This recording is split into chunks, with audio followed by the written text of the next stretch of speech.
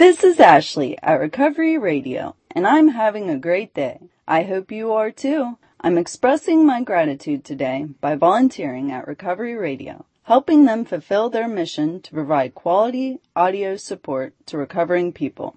If you would like to help and give expression to your gratitude as well, you can do so by donating to our cause. Please go to recoveryradio.net and click the donate button. We will put your generosity to work supporting the worldwide community of recovering people. And you'll feel good knowing you found a way to share your gratitude with many people today. Good evening, everybody. My name is Paul. I'm a Skid Row bum alcoholic. Thank God for Alcoholics Anonymous. Being a Skid Row bum has nothing to do with AA. But you know, I've learned since I've been here, if we follow directions, we can return sober. We will know that we've kept it a singleness of purpose, and we have stayed the course, so we return sober. I'm just following what I've been told. My sobriety date is June 8th, 1972. My home group is a primary purpose group in Forestville, Maryland, and we're in good standings. We're in good standings. I see Olivia said, man, I like Olivia. She says, if you're not getting along in your own home group, don't come to mine and mess up mine. Stay over there and fix yours. I see so many people here tonight that I love, I'm close to, and they've been around me, and thank God for that. I know lately I've been a little tight, but you know, the minute I got here today, I started to feel loose, and I started seeing faces, and I started to identify. Without even opening my mouth, I could identify. There's something about us drunks. There's an instinctive hookup. You know, I can just walk in the presence and I know I'm all right. You know, we want to thank you for asking us. My wife is here with me, asking us to come up to the 33rd States Convention. I remember the last time I was here at the podium was 1992, and I was scared to death, and I'm still nervous like all of us when we get here. It's just a thing that we have to do. If we have received the gift, sobriety, we have to find that way to pass it on. And we will do whatever we have to do that's necessary to stay sober. You know, this thing it's a gift, but it's not like, here, you take this card that belongs to you. This thing is a gift based on certain conditions.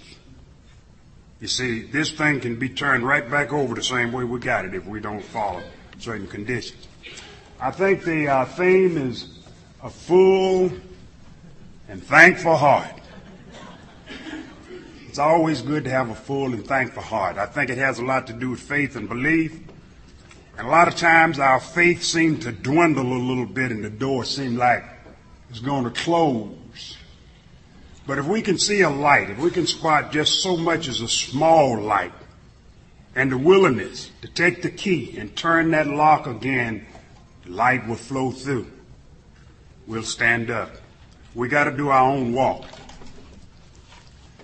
My wife is here tonight, and first of all, I want to thank Wendell. Wendell has been on my back every week, every month. He remind me, now you know you got to come, and Nancy. The committee have been great. They've really been great. They kept me aware of everything that was going on. So I'd be prepared when I got here, and I certainly appreciate that because there's no difficulty in understanding what's going on when people let you know what's going on. My wife is here tonight with me. A lot of my friends are here. I got some pigeons here. They might be my sponsors. I don't know, but they're here. I'm not going to call names because there's a whole lot of people here that I could call names, and that's not what we're really about tonight. But I do always ask my wife at a meeting like this, when she's with me, to stand up. And I want y'all to see her. Stand up, Nita.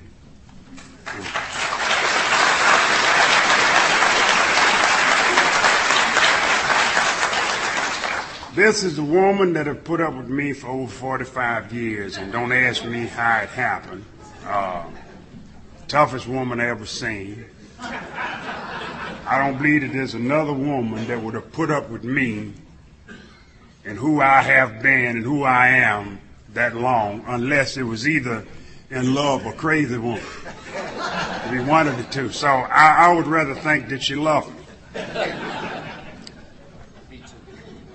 You know, our program tells us when we get here that there's no need to try to fabricate, try to impress you with fabricated falsehoods, because we've gotten here but for the grace of God, and now is the time for us to be honest with ourselves and another human being. I thank God for this program. I said thank God for Alcoholics Anonymous. I still address it the way that I did when I first started, with a jacket, suit, and a tie. And don't y'all worry, I'm going to be out up here before long, because I got to get these people's suit back. I'm glad that I wasn't out there in that storm, you know, get the wrinkles in it, because they charged me for it, see. But you know, my sponsor told me when I came, he says, don't you ever, and I know he's around. You see me looking a while ago? I said, Lord, we own now. That's what he told me. He's floating around here someplace. He said, don't you ever get up to the podium.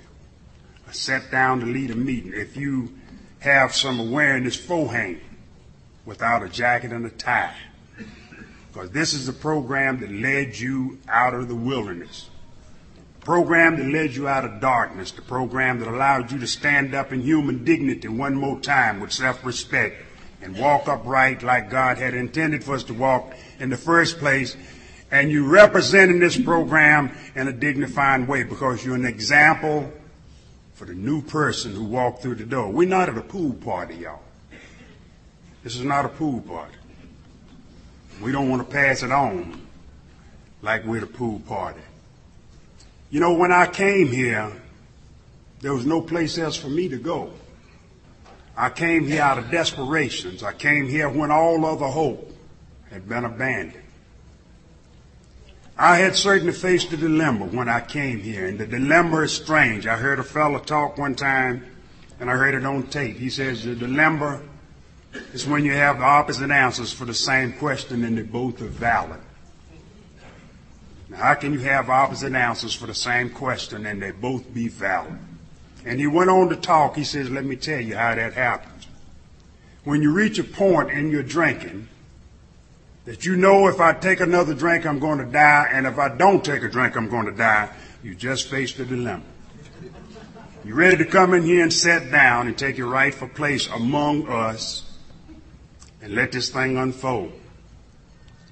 My sponsor was a little fella, and I'll talk a little more about him a little later, but it was about this big.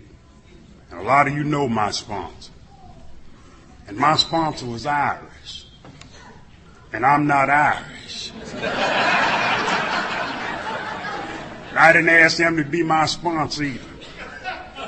Now, I said that for one reason. If we're in here this evening and you're drunk like me and you don't have a sponsor, we start off in second place and work further to the back.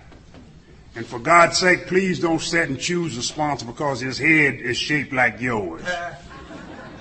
Or he got a nice car like I would like to have. Those are bad reasons. My sponsor understood me because I'm a Skid Row bum. He was one too. He understood me, and he understood what I would need. It's God's will that we get here whichever way he chooses. Some of our friends didn't make it. I have 3 brothers that I would love to see sitting down there like you this evening, but they didn't make it. I have 3 brothers who died from this illness, 2 of them on the street, 1 in the hospital who hadn't drank in 10 years, but it had eat him up. Alcoholism will eat you up without a drink unless we following what you've heard read and what you see on the wall. I believe over here, here's the directions for sobriety, and on this side is the foundation in which we set. Not like the Washingtonians. We always have a place to come back to if we slide off. The foundation has been set. And thank God for that. My sponsor walked up to me in a mental institution. I call it the House of Higher Learnings. Better known as St. Elizabeth's Hospital, where I met my friend Olivia. You don't mind me saying that, do you, Olivia? And I was over there in an institution, and I'll tell you how I got there. I'm going to work to that. I was in the institution for 21 months. Chronic locked ward with people that couldn't talk. Everybody had their own agenda.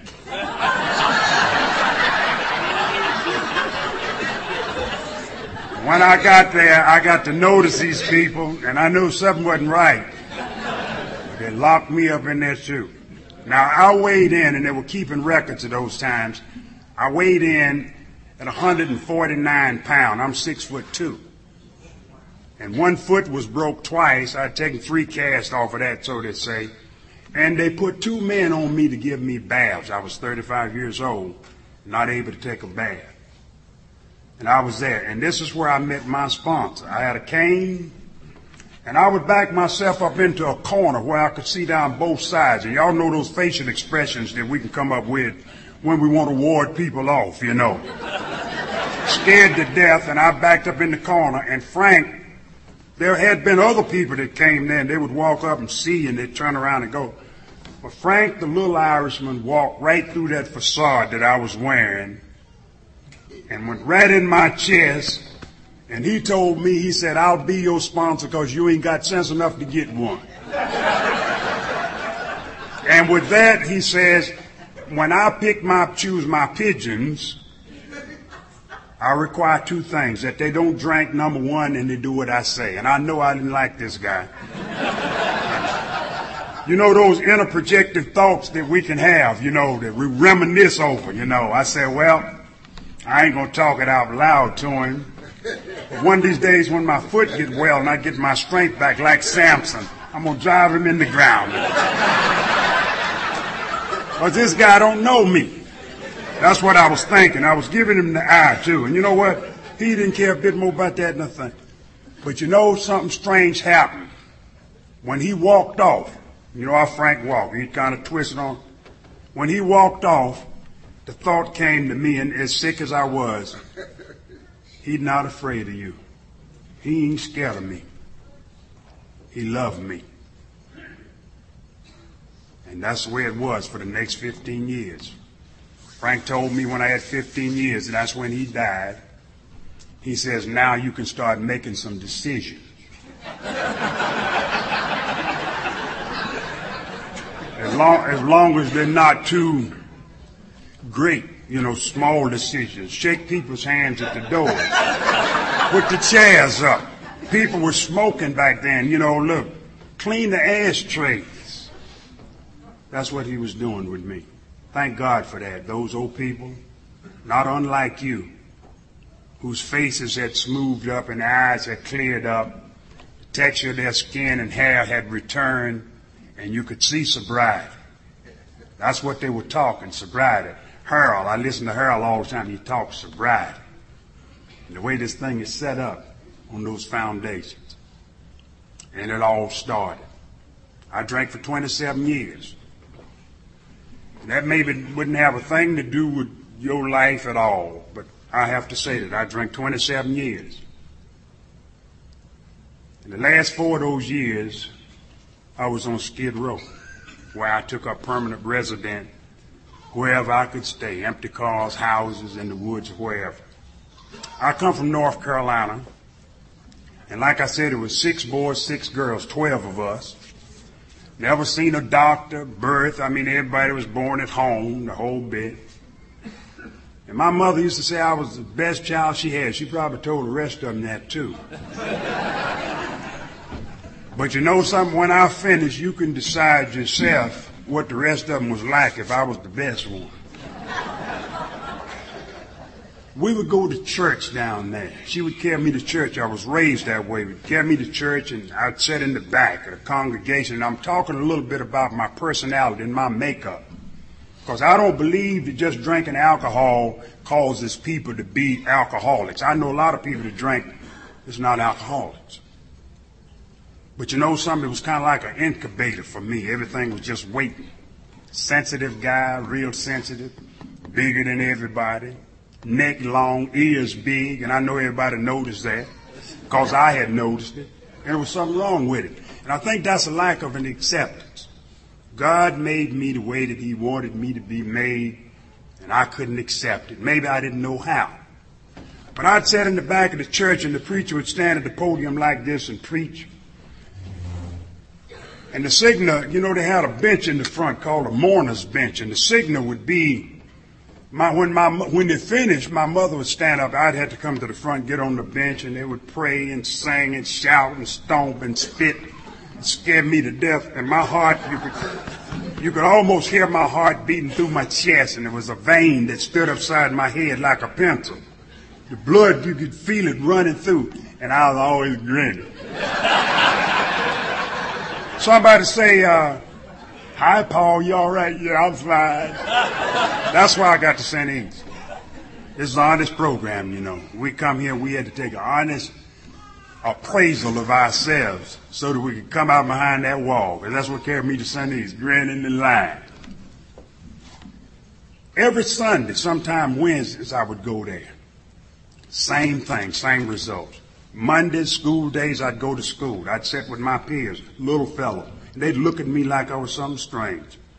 And my heart was pumping, sweating, and that vein standing around, I was grinning.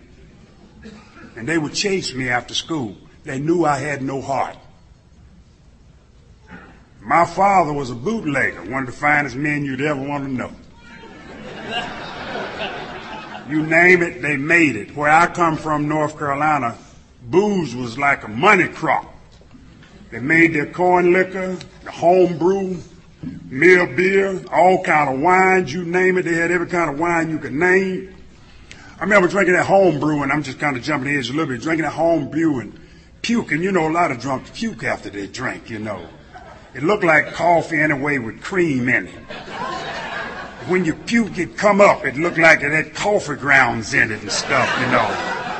And you get that out the way and go back and get another quart and drink that down, you know.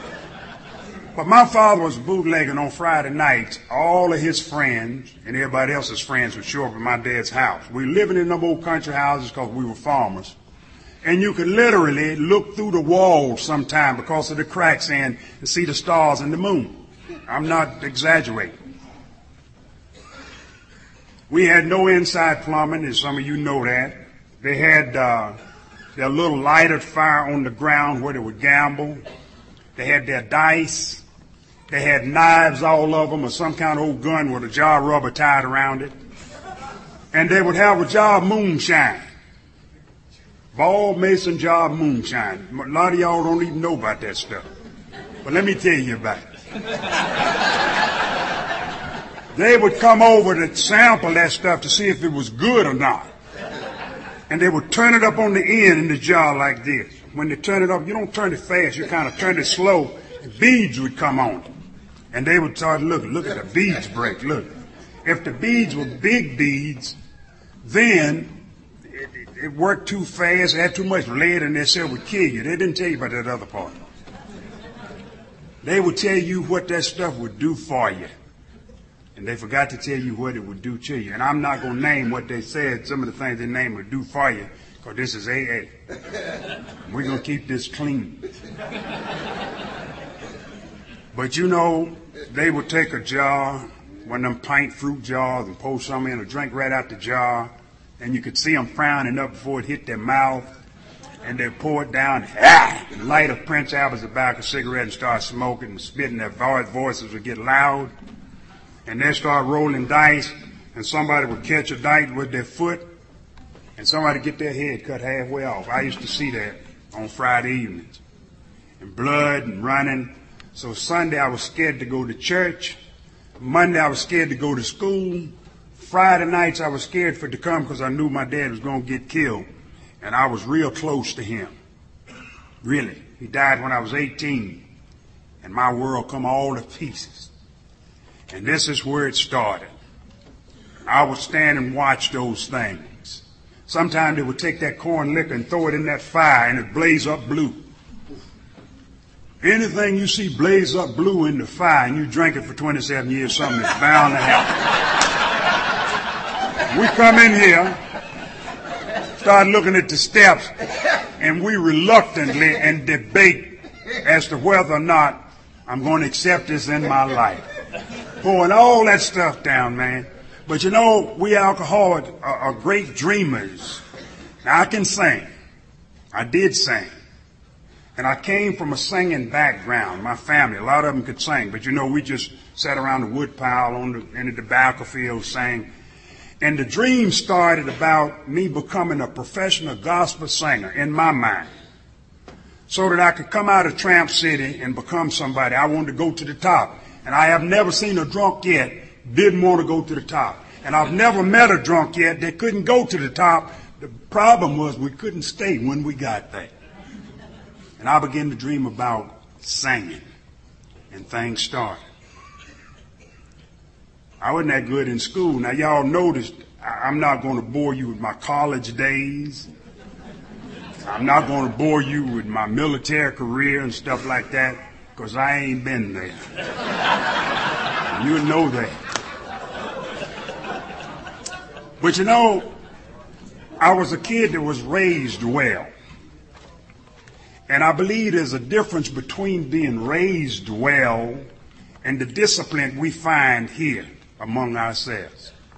Oh, I could say yes, ma'am, no, ma'am, yes, sir, no, sir, when I really didn't mean it. But we come in here, we learn something different. The discipline of life and the discipline of oneself. And I go to school and I'd mess around there, and I got out of school on seniority basis. I was staying too long. That's where I met my wife. One of those long-distance lovers, never had the courage. You know, there was something in my guts that was always turning up and shaking, and just trembling, and I was sweating and grinning and choking and backing up. But I'd look over at her and I'd smile. Long distance now, and I'd look back at the fellas with that tight eye, you know, and they'd back off. They were my news carriers. They would carry it to the other fellas, leave her alone because it belonged to Paul. We, if you're like me, we're not people that grow into relationships and the discipline there and the pace, whatever it is, the patience and the tolerance. We take hostages. And I believe that's exactly what happens. In 1957, you know, I'd already done some strange things down around North Carolina where we come from. I'd shot in a car with some people that came to see my wife. 3 guys came to see her. And I shot in the car up at her house. And they left home. And people were saying Paul just having extra fun, you know, and stuff like that. And I thought it was fun. Laugh, you know, to see him go. And that's kind of where it was. Booze, I was drinking booze. I learned when I was 16 years old that a man was judged according to the amount of booze he could drink and walk with it. And if you could drink a half a pint, then you were a man. 16 years old, I could drink a half pint of moonshine and walk with it. And I knew I had arrived. I was wearing high bib overalls and was shaving, bumps all over my face. I done got one of them concolines down there I had hair to then. And I was dreaming strongly about the singing because in school we developed a high school quartet called the NFA Quartet. That was New Farmers of America. And I got to go to A&T College. Now, I wasn't in there for academic stuff. We just went there participating in agriculture. 4 years in a row, where there was 14 quartets each year, and 3 of those years, the group I sang with won, and people got to hear me sing bass, and that got to kind of moving around. And I got up in New York, where there was some groups up there that heard about it, and heard about the young fella in North Carolina singing bass, and they wanted me around up there. But anyway, 1957, August 10th, my wife and I, we were married in the courthouse in Carthage, North Carolina, 10:30 in the morning, the same place that they chained me up in 1971 and moved me out and made me sign my rights away from North Carolina. And 3 days later, it cost us $3 to get married. I had $5 and I had $2 left, and I went and chipped that $2 in a quart of moonshine after the wedding, which was just some few words from the justice of the peace. And when chipped in on a quart of moonshine and got drunk and stayed drunk 2 days. And the third day, I was on my way to New York to meet these people that I'd be around for the next few years. Now, the guys that I was going to sing with when I got there, I didn't know them. They didn't know me. I had never made a healthy relationship, no place. I had never been 50-mile radius away from where I was born. I didn't mix well, and y'all know that. And I was leaving where I was born and raised, going to a place where they burned lights all night and whistles was blowing and horns was blowing, and I was going there to make a life for myself. Now, you know, I was taking the fish out the water. One day these fellas asked me, said, yeah, you know, I guess they knew I'm sensitive. You know, they kind of picked up on that. Said, well, I don't know what they asked me if he drank or not, but they finally did. Do you drink? I certainly I drink. I thought they'd never ask. We went into a place, a lounge, and this lounge had all those fancy, the bar part, the fancy cushions around, leather with brass buttons, and the seats had brass buttons around them, and they spin around. And in the back, they had all kind of bottles, square bottles, big ones and little ones, and they had knobs on the end of them. And they would turn them up in a glass and would pour up something and stop. Man, that was fascinating. I looked, and heart was pumping and sweating, and the vein was up. And these guys were talking about a screwdriver, and the only screwdriver I ever heard about was in North Carolina on the phone. And I knew that wouldn't work for me from now for what I was feeling. But I did know I could drink a half a pint. And I knew I had drank some Four Roses out of a brown bottle one time. And I sat there and I told that bartender, I'd like to have a half a pint. And everybody looked at me, and the sweat and the heart, and my mouth got cocked open. I couldn't get it closed.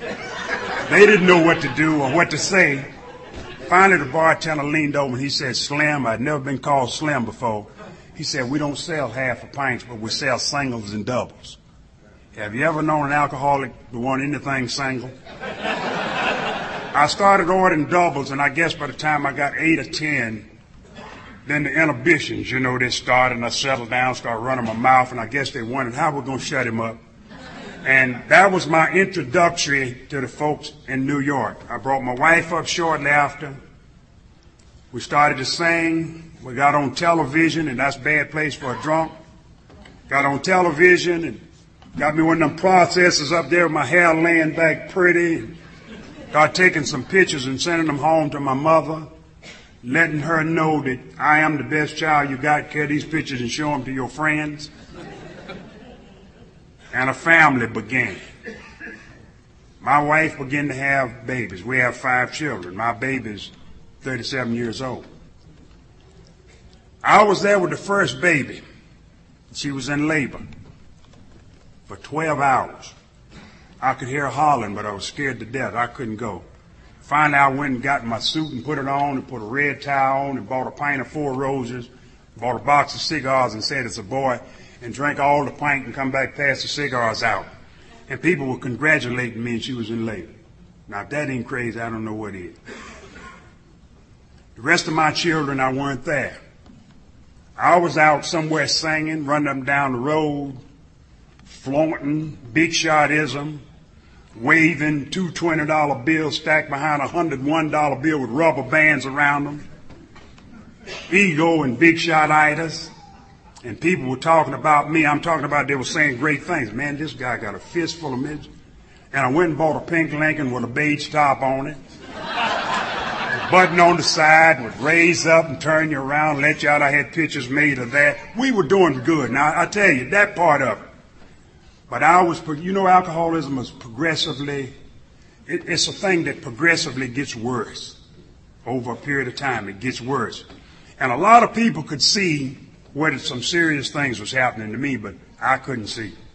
I even got a chance to meet Ed Sullivan up there. They were talking about putting me on the Ed Sullivan show if I could not drink. And I had to have a drink, and then 2 and 3 and 4, and they got me out of there quick.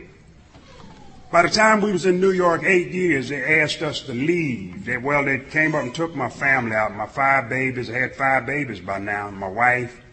And I stayed there. I got them set out in the street now 2 times. And they were going to set us out the 3rd time. I burned the house down. My wife was in the hospital, birth with the fifth child.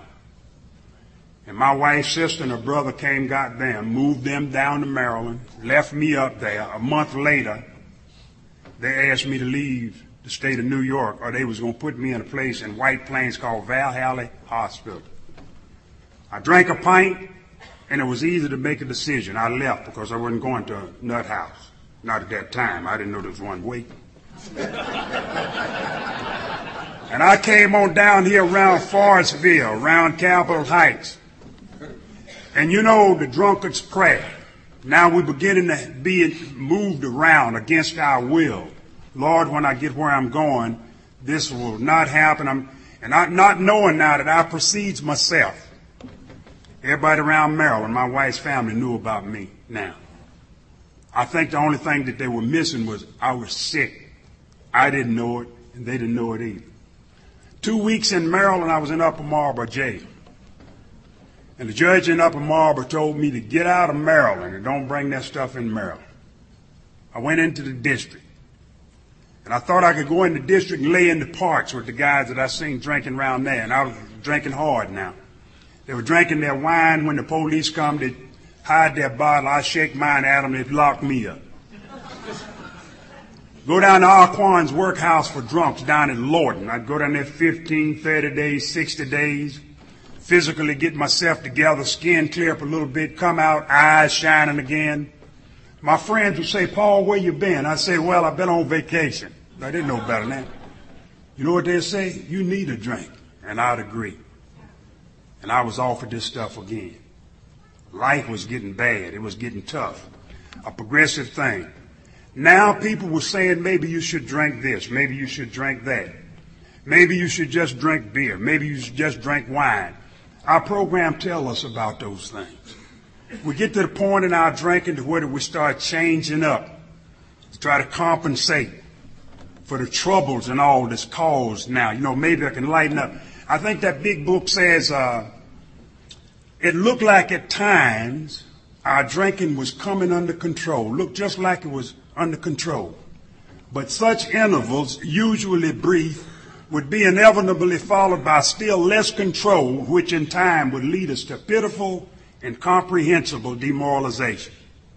I was on my way there. Looked a nice guy that was raised well, sensitive, sweating, trembling all the time. Now something has got a hold of me that I don't know what it is. I can't explain it.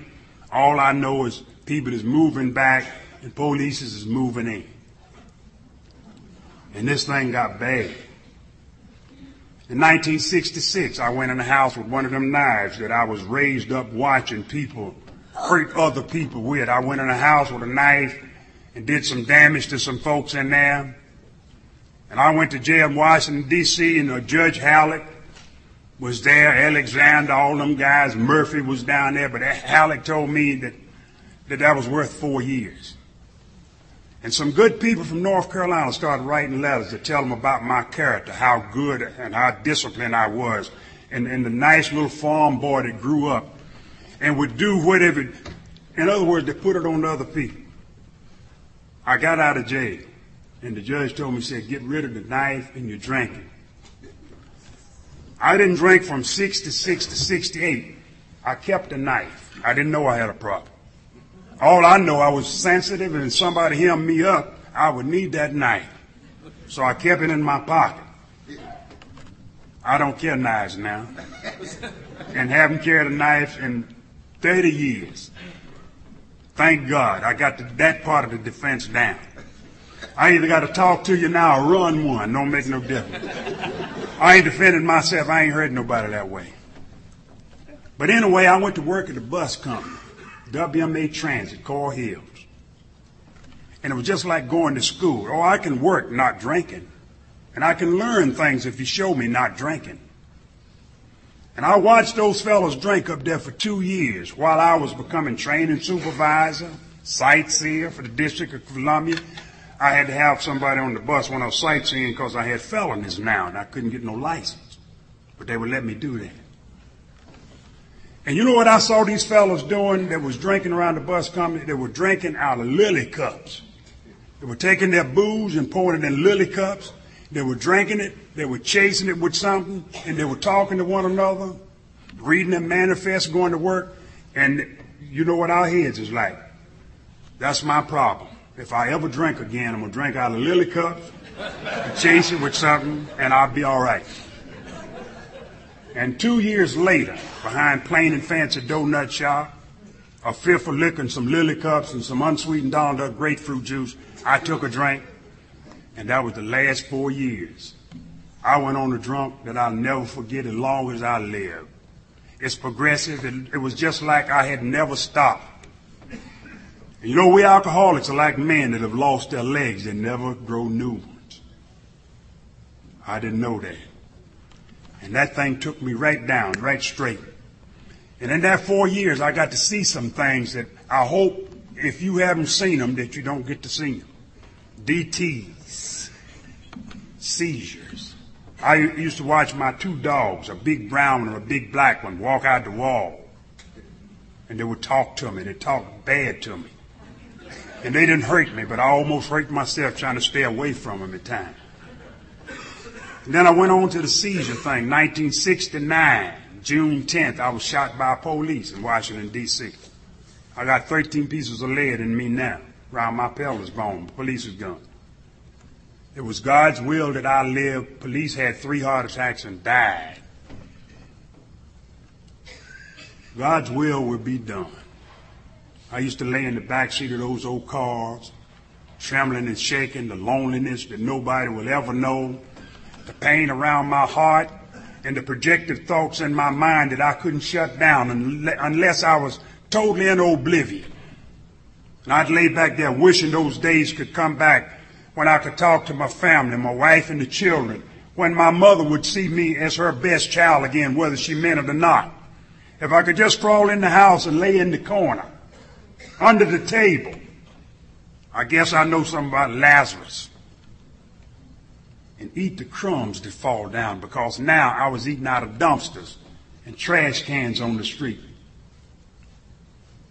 I'm not a dummy. I have an illness. Used to stand around them fire barrels. And I ain't never seen a drunk that didn't think he knew everything, or a sober drunk either. We all think we know everything. Stand around the fire barrel looking like Lazarus with all that swaddling cloth and strings tied around it, fire running out with a bowl of soup or stew in a can over some fire. Well, we'd been down to Florida Avenue and picked up old meats and greens that they couldn't sell and throw them in there and cook them. And eat that stuff to survive. Don't tell me a drunk can't survive either. People think we're not tough. Some of the toughest people walking God's green earth. Because you get somebody not unlike us and tell them to live the life we did, man, they go straight up like a rock. And there we was. We'd stand around the fire barrel and you'd have one drunk telling you how to stay sober. If you just eat some butter. Eat some butter and grease your stomach. Where am I getting the butter from? Then you got another one that's smarter than that one. Well, the best way to do it is get some raw eggs and pitch a hole in the top, and everybody waving around this fire. Don't turn around because you might get burned up. You eat the egg and suck the yolk down without breaking it. I'm a trembling drunk. I'm one of them shaking kind. I'm the DT kind. And then you got another one standing around talking about clams on the half shell and what he had to add in. I won't add that in either. Say, hey, but let me tell you something. It won't work. If you like me, it won't work. The only thing that will work is to surrender, come in, take your rightful place among us, and use these tools that was laid at our feet. Pick them up, put them in place. I used to have seizures. Ambulances would pick me up and carry me to different hospitals, and they want to know who you got in there. I'd hear them sometimes. Get him out of here. What a way to live. No baths. I hear people say, I hadn't had a bath in a week. I wish it had been only a week for me. And you know something? On June 8th, 1972, right up until now, has been I hope it's my last drink, because if I take a drink, I'm a dead man. I don't want to die like that. Nature, God and nature abhor suicide, and that's exactly what I was doing, is committing suicide on installment plans and pulling lifetime in jail on installment plans. I've been in 8 different states in jail many times, and I was run out of 3 states and chained up in my hometown in 71 with a broke leg. I always had something broke. Chained up, I couldn't even wave at my mother goodbye, and they ordered me never to come to North Carolina, my home state, again, and I didn't know they meant drunk. I just thought they meant never come. So all of my avenues had shut down. And on June 8th, 1972, the angel that Frank used to tell me about, the little angel that God have chosen to put over the heads of all of us, individuals and groups, the little angel that had watched over me for years, I guess he had made his report back, or she. He's had enough. He's ready to come in now. I didn't know that. Because if I had had my own wishes, my own thoughts, I'd have had somebody blow my brains out. Victor talked about that today. I'm at the end. Where am I going? Tomorrow it's going to be the same. It's going to be worse. I got no friends. Nobody want me around. I was found on the 2nd floor in a government substance house that was abandoned with plywood on it. And we still don't know how I got behind those plywood, but it was on the 2nd floor when the sun had come up on the 8th, they say, way up here about 9 o'clock or so. I don't know, records back then they kept. And the police would get involved in one more trip, the old DC detox, where they really didn't want me to come anymore because I'd worn my welcome out of the detox. And this was for Skid Row bums, where they would drag you in sometime by the neck. They had a ramp to go down into the detox because it was like a Rambler house, half on top, half underneath, where they had army carts down with 75 beds and people down there having DTs and seizures and strapped down to the floor in beds, and that's where they had me down there. But this time they wouldn't let me come in. And this is their words, and they're right.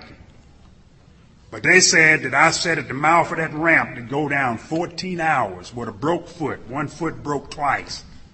And I sat there for 14 hours, long enough for 2 shifts to change. One was about ready to change, and the next morning one changed. And somebody came up, Ellis Payne, God rest his soul. He's one of us. He said something is different about it. Because I know him, he would have been gone. But the little angel that had reported that I had enough was sitting there watching, had to sit there and watch me. Because I'm a compulsive human being, and I can't stay put unless I got some guidance. I've learned a little bit about settling down since I've been with y'all. But the angel stayed there. And that's the way God works. He works between us. He works through us. Every man, woman, and child, the fundamental idea of God exists. And the way was being made, and I didn't even know it, but they was on the way to St. Elizabeth's Hospital with me 3 days later, where they carried me over, and they said we'll put him on the east side, and that's where the chronic brain damage folks were, where I stayed 21 months. And this is where I met Frank, the way I started off. I didn't know I had an illness. I didn't know anything about AA. All I know was that man looked good. I mean, he looked sober. He made sense. He dressed well. And I was in a nut house with a broke foot. I might not ever get out.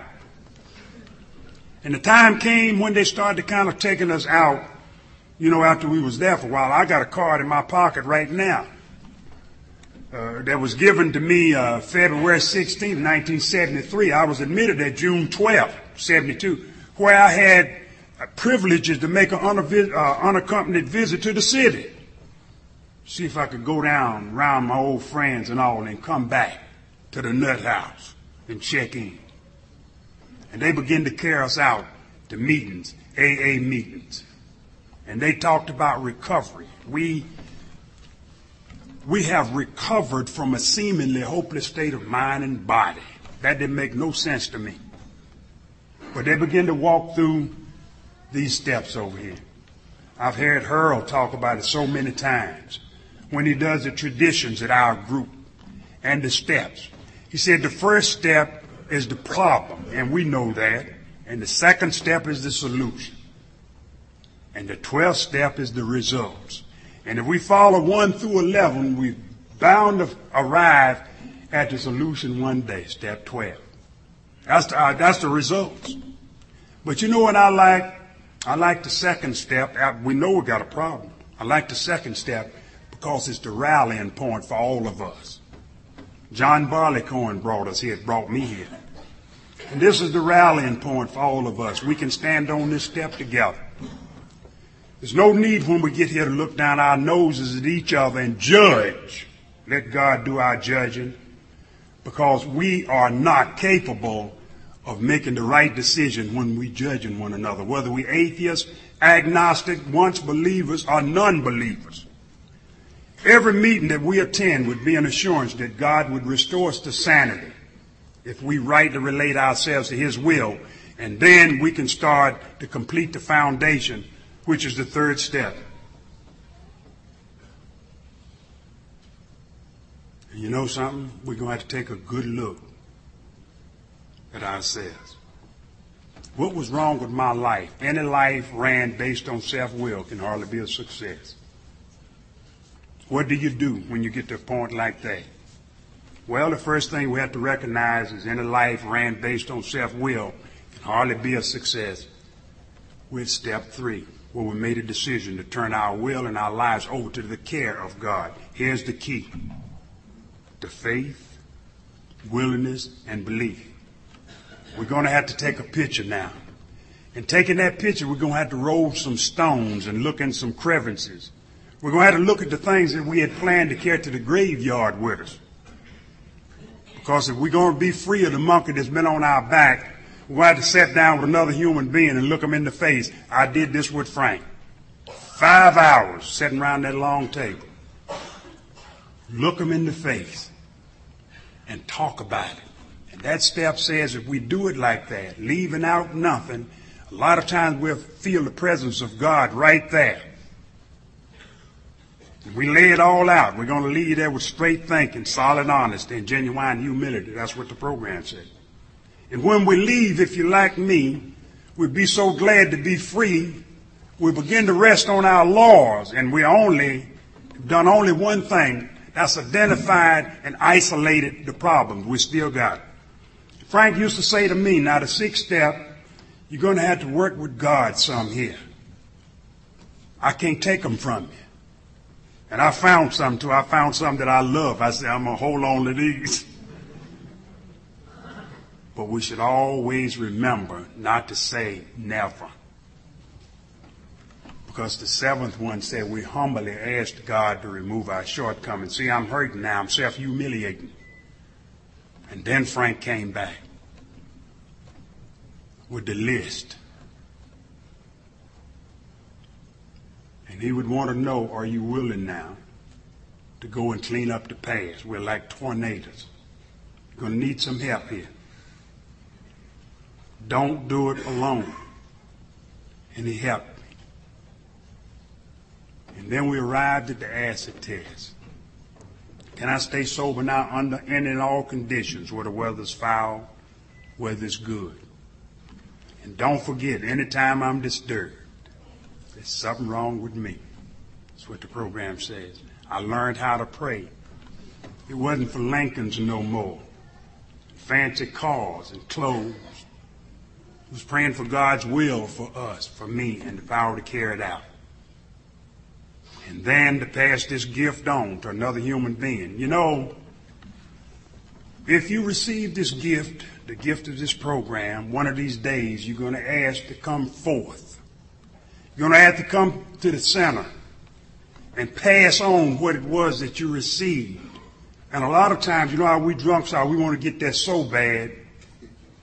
But the minute we get there, that thing touches in the gut, look, start trembling and shaking and sweating. You know, I said, Lord, I can't go through with this. But you got to. There's one who has all power. May you find him now. You got to step up to this podium. Regardless to how small you think your part might be, it's going to benefit others if you let it be known. And when you stand here, Don't worry about it, because there are going to be times when you're going to be criticized if you stand for this program. Its intentions, it's meant, and the way it's supposed to be.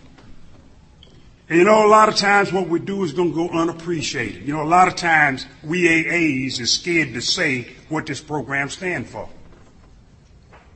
I like Harold. Harold sometime when he's at our group talking about the traditions and all, he say, you can't deny elephant if he walks in here and sit down around the table and say, I'm an alcoholic. That's fine.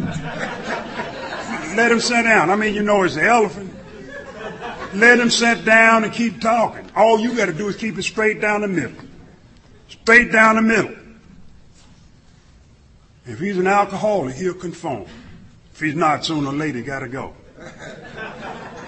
And these are the things that I was told. I said, Lord, I can't say it. They said, look, all you got to do is just talk about AA.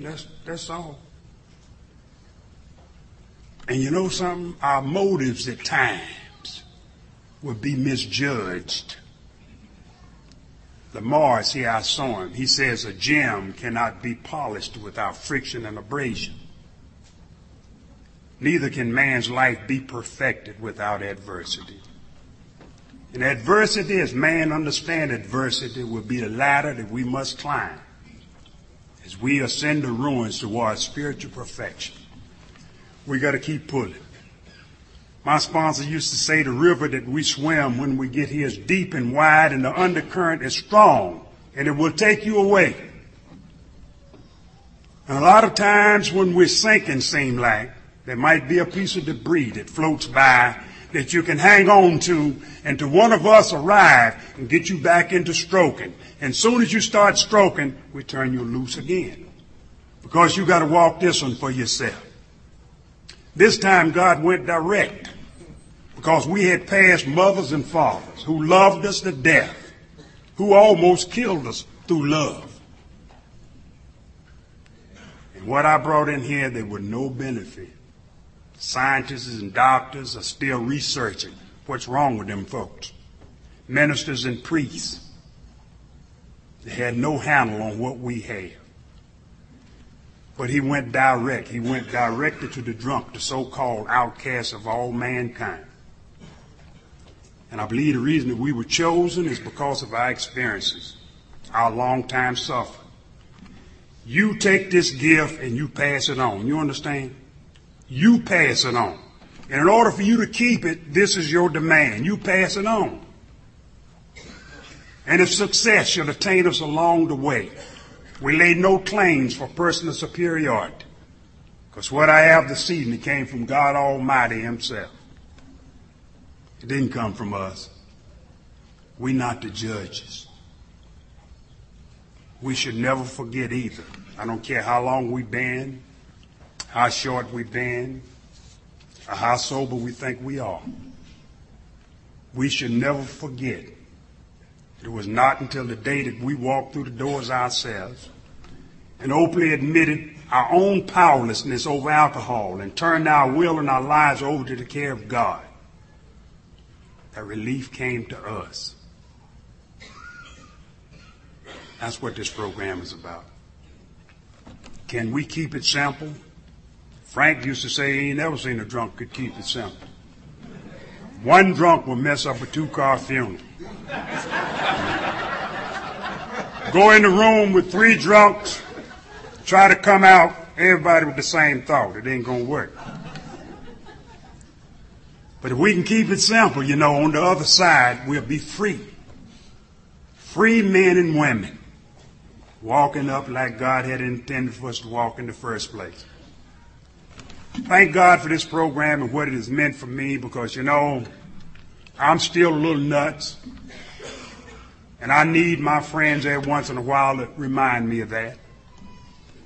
And I haven't seen perfection since I've been here. We've become willing to grow along spiritual lines. I haven't gotten so far off till I can be pulled back. And I call Harold sometime when I'm feeling self-pity. He tell me, man, get over it. Get over it. Sonny sitting there when I'm going through some real crazy stuff. I call Sonny. You know what he'll say? I think he's going to tell me something to do to get rid of it. He said, me too.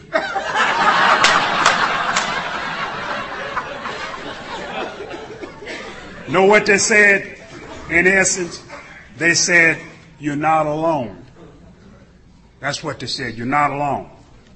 Earl talk about the wounds. You know, we don't help people by our beauty. And I know we don't look at the nice things that we build, the money and the fine car. That ain't the way to help folks unless you give them a ride somewhere. The way to help folks for real is to show them your wounds. Let them know about your shortcomings. Show them your wounds. Show them how bad you've been hurt. Show them where you are now. Show them your acceptance level. This is how we help each other. And for God's sakes, if you don't have a sponsor, a sober sponsor, get one. I'm going to say this and I'm going to shut up. You know, over in that nut house where they had me for 21 months, they had a big room crossed like this, you know, big open space like this. And there was a guy coming through the door over here. He had to pass through here, and he looked as he come through the door, seeing a nut standing beside the wall, grinning. Had his head laying upside the wall. And he started to turn around and go back and say, I got to go through that. I don't know what to go through that. When he got close to him, the nut told him, said, come here, come here. So he walked on over to him, you know, scared to death. Says, what is it? He said, put your head up your side of the wall. So he went on, put his head upside the wall and pretended to be listening. He looked at him and said, I don't hear anything. What are you doing? He said, it's been like that all day.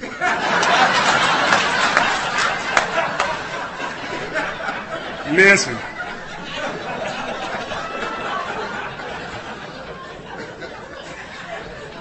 I want to thank y'all, really, for staying here this evening. You know the way that I don't know if I helped you, but you know the way you helped me?